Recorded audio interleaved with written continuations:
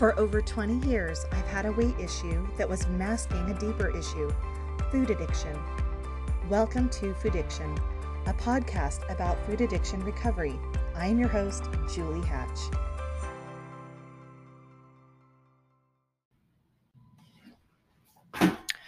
We are already at the end of March, and I find that to be astounding, especially because here in Utah, we're still getting winter weather. All right. Wow. I have a lot to share with you. First of all, when I started Bright Line Eating, I thought that was the end all be all. I thought I have found the answer and I can run with this and I'll overcome food addiction. And then I recently learned that I have binge eating disorder. And I thought, I know nothing about binge eating disorder.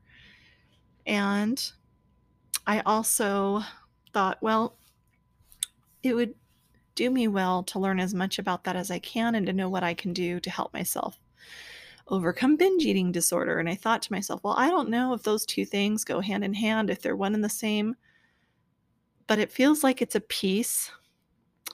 So I'm going to lean in. I learned a lot about binge eating. I learned that when a person engages in binge eating, which is a habit, that it's usually because they're trying to avoid something. They're avoiding feeling something that's heavy. And so their coping mechanism, so to speak, is to turn to binge eating. And binge eating is a lot like, it looks a lot like food addiction, actually, because some of the behaviors are the same. But binge eating is when you attempt to numb yourself. You detach or disconnect and you numb yourself through eating either copious amounts of food or grazing on food all day long, or eating really high fat, high salt, high sugar foods, processed foods. That is binge eating. And so I thought, well, it's ironic because this past week has felt like a big doozy. It's felt so incredibly hard. I have felt so lonely this week and so invisible and dismissed and unloved. And I thought, why on earth would I feel this way when we just celebrated my 50th birthday as a family? My family all came together, my parents, my children, their spouses, my granddaughter, my husband. We all got together and everyone celebrated me and celebrated my birthday. How on earth could I possibly be feeling unloved?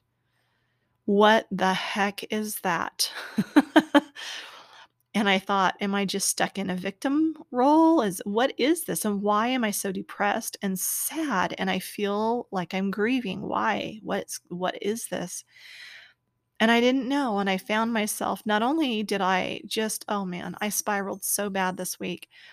It started off with feeling mildly depressed and having bouts of loneliness, to feeling full out depressed, anxious, sad, grief-stricken. I mean, just low energy, right? Just really low. And I didn't understand through this week. I wasn't understanding what was causing this, but I found myself resorting to old coping mechanisms, binge eating. I ate my son's Easter candy. I ate his wife's Easter candy. I ate my husband's Easter candy and some of my daughter's. I ate pizza for 3 nights in a row because I literally had no energy to cook. I even checked out so badly that by the time yesterday came around, no, actually it would have been today. By the time this morning rolled around, I had realized that I missed 2 days of my medication for my blood pressure and all of my supplements that I take, not only for nutrients, but to keep my inflammation at bay. And I was astounded. I'm like, whoa, I I was numbing myself big time, and that looked like playing video games, not leaving the house at all, um, over posting on social media, scrolling mindlessly on TikTok and Facebook. It looked like and the lowest of all lows is when one night I was so bored, I found myself channel surfing and I landed on a channel that doesn't advertise porn. It's a show that's called Just Like That, and as I was watching it, I'm like, "Holy cow, this is soft porn." I don't care what anybody says, this is flat out porn, soft porn. And I turned it off and I felt disgusted.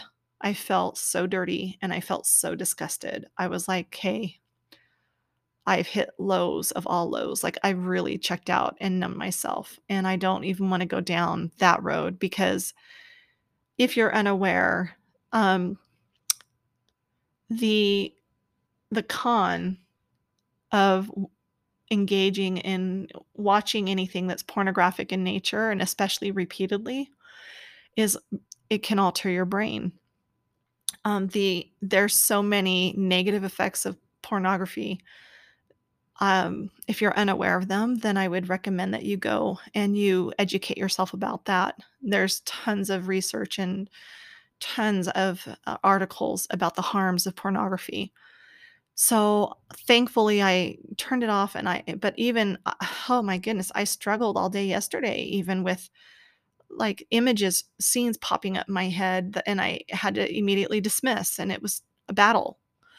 That on top of everything else I was going through, because I'm trying to make positive changes in my life, I've noticed that I've outgrown some of my friendships, and they've outgrown those friendships with me.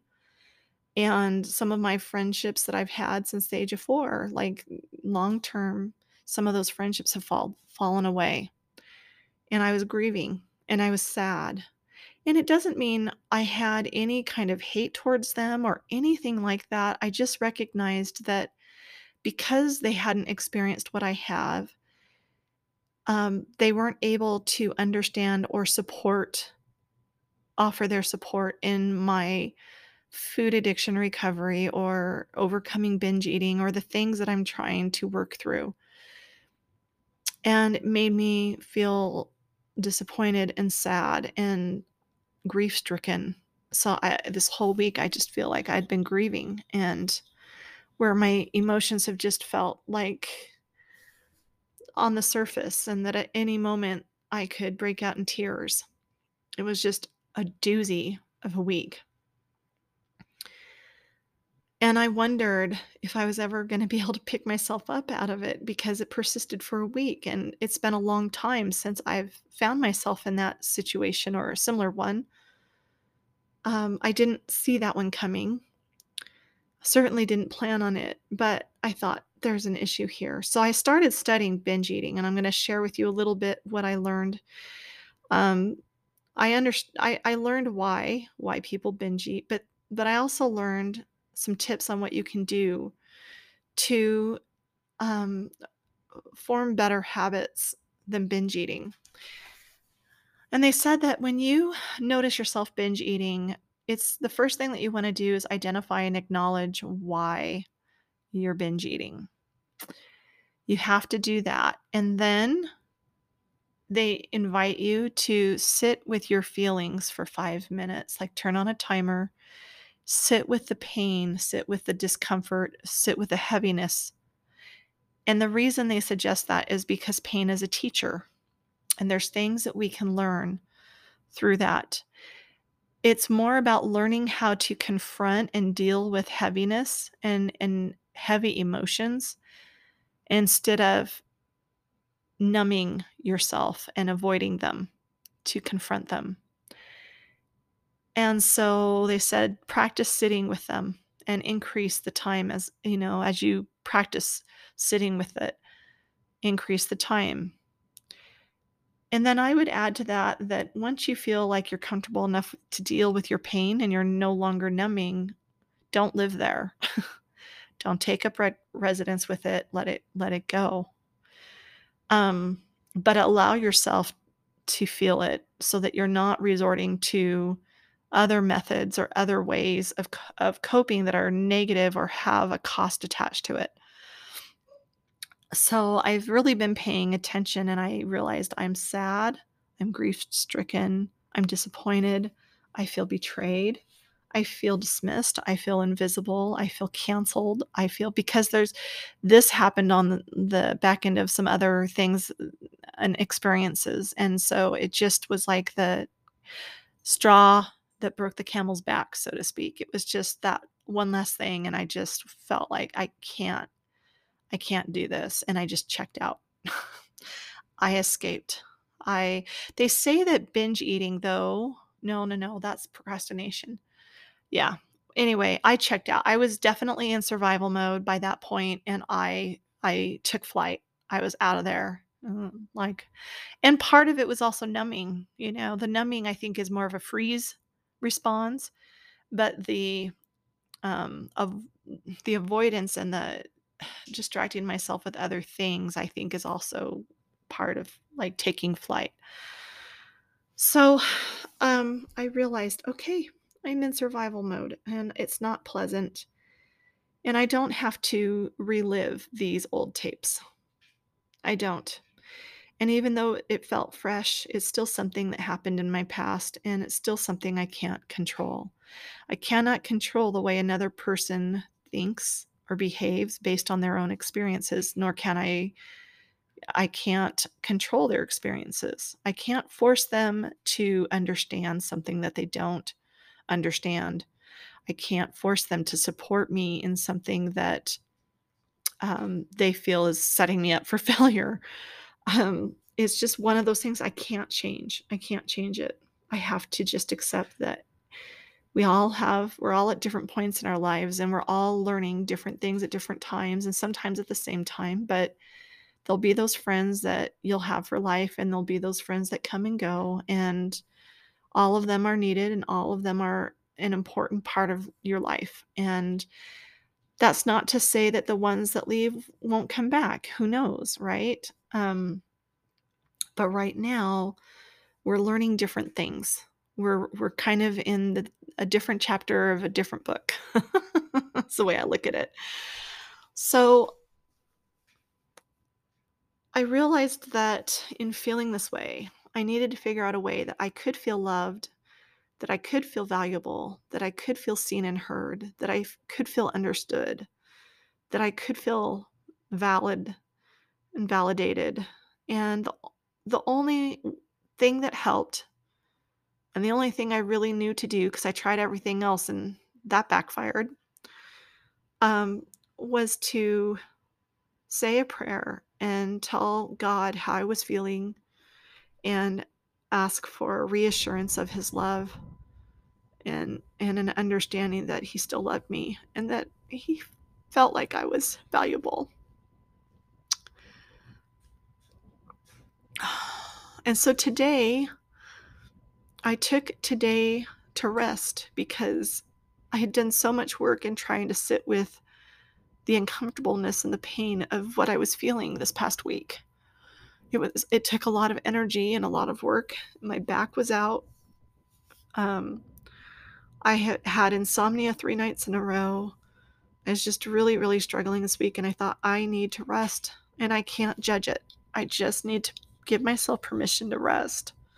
So I rested today and got back on to my routine with taking my medication again and, um, repenting for,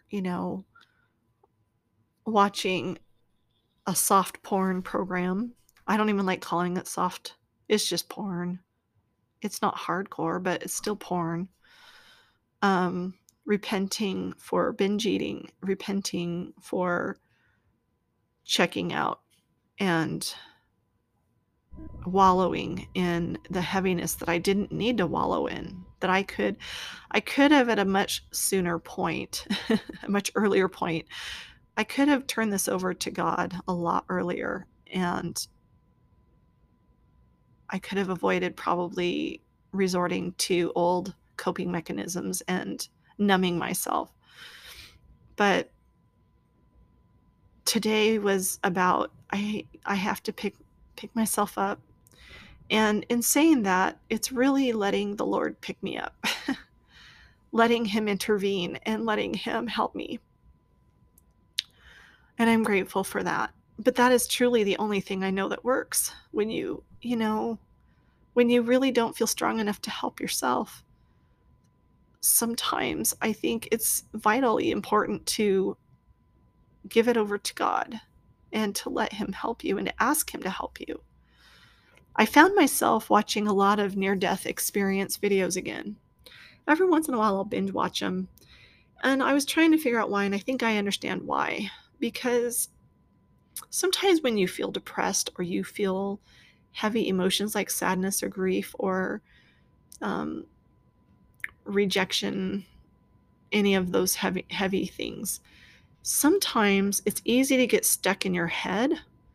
It's easy to kind of get tunnel vision and lose sight of the bigger picture. And I think that by binge watching the near death experiences, I knew, first of all, I knew I was safe, that no porn was going to pop up in those videos. Nothing of pornographic nature was going to pop up.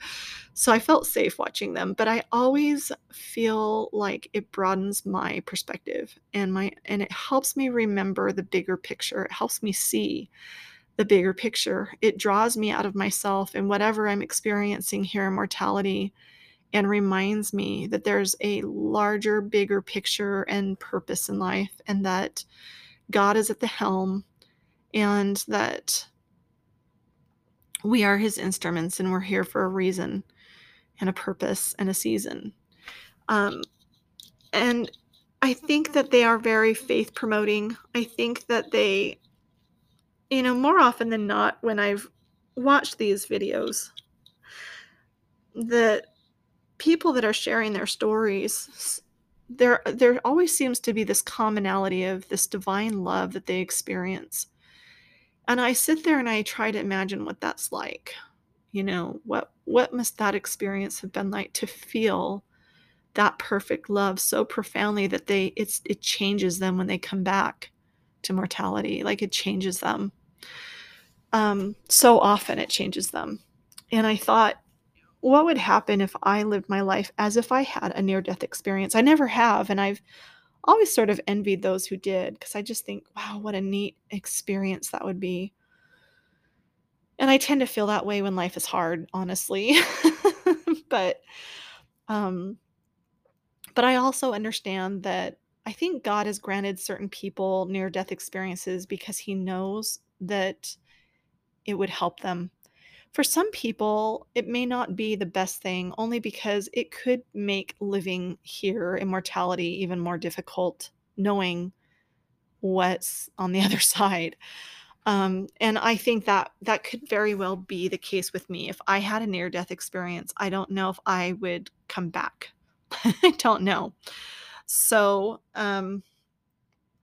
some people are given the choice, some aren't, but I think it would be really hard for me to kind of stay i- in the moment of each day in mortality and to give it my all. I think I would be so hyper focused on what's on the other side of this that it would almost be tempting to want to live for that than to really make the most of each day here and focus on what I can do here.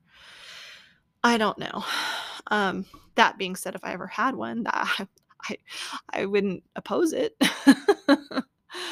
But I do think that God grants us certain blessings for certain reasons, and it's usually for our benefit. And so I'm just grateful that these people are willing to share their experiences, because it has really helped to boost my my faith and my strength a little bit and helped to broaden my perspective and understanding. So I'm grateful for those accounts and those reminders, and it's definitely caused me to ponder upon my own purpose in life, which I sometimes I think I have that figured out, and then other times I don't.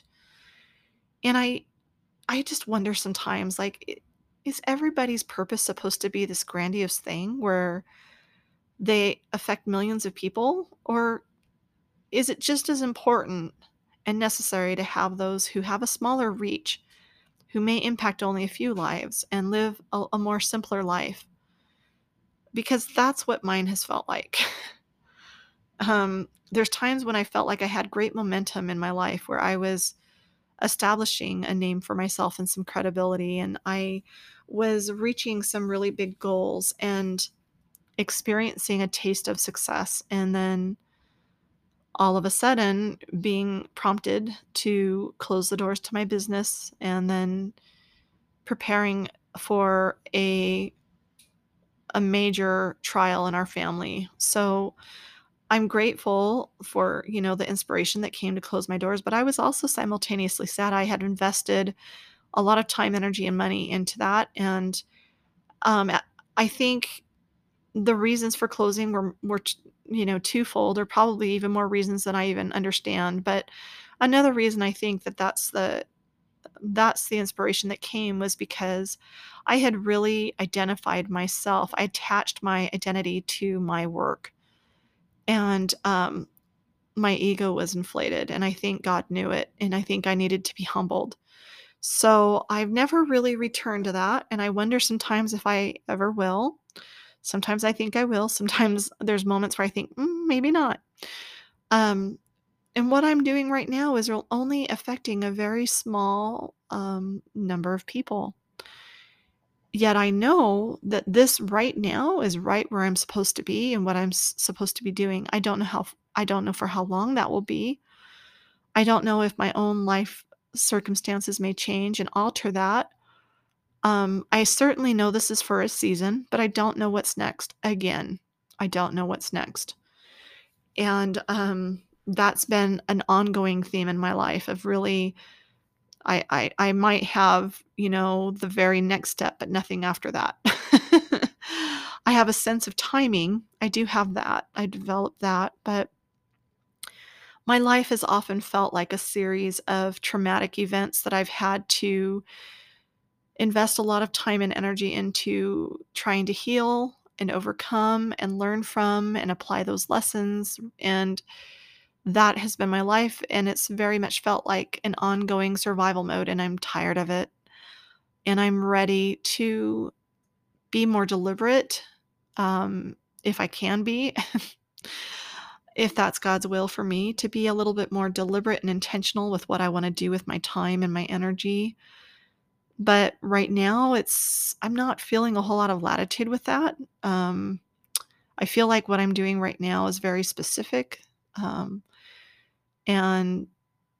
that I just need to trust that I'm doing exactly what the Lord wants me to do, and I know I am. I do know I am.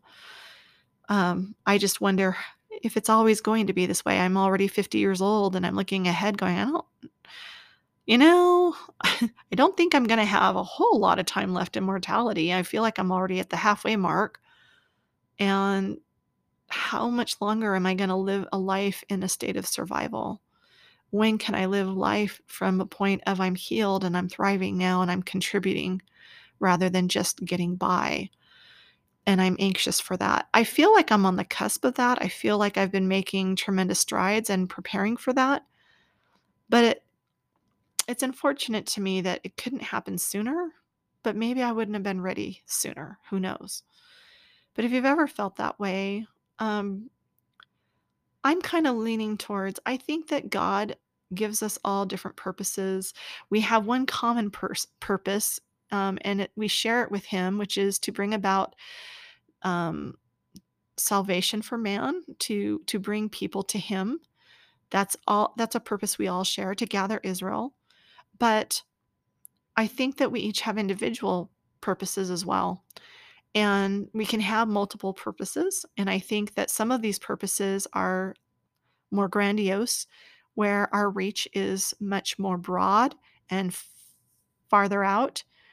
And then some of us have a smaller reach, and it's on a simpler level.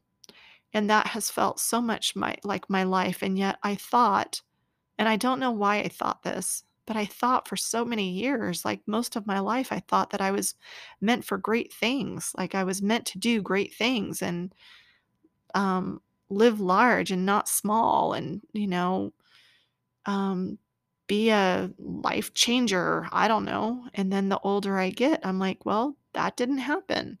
And that's not what my life has looked at like. My life is nothing like I thought, like I ever imagined. Nothing, not even close. I mean, I got married and I had children, and I hoped for those things, and I love that I've got to experience those things and still am. And certainly they're some of the most important things to me. Um, but I didn't go on to do this grandiose thing. And maybe I'm just looking at it through the wrong lens, because what if motherhood really was that grandiose thing for some of us?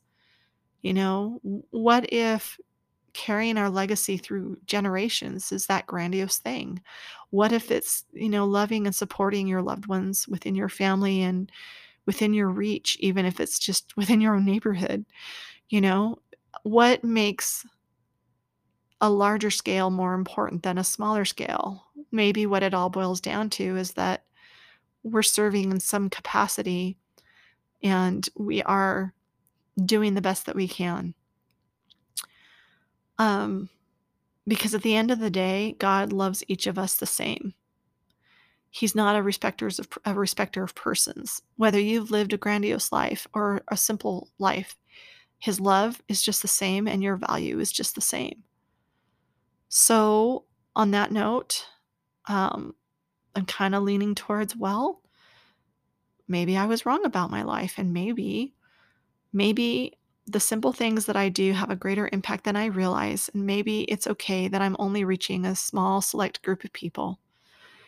Um, my connection with them is very intimate and special to me, and I hope it is to them too. But we have that purpose. We all have a purpose. And I just want to say that if you mess up as big and as ugly as I did this past week, don't despair.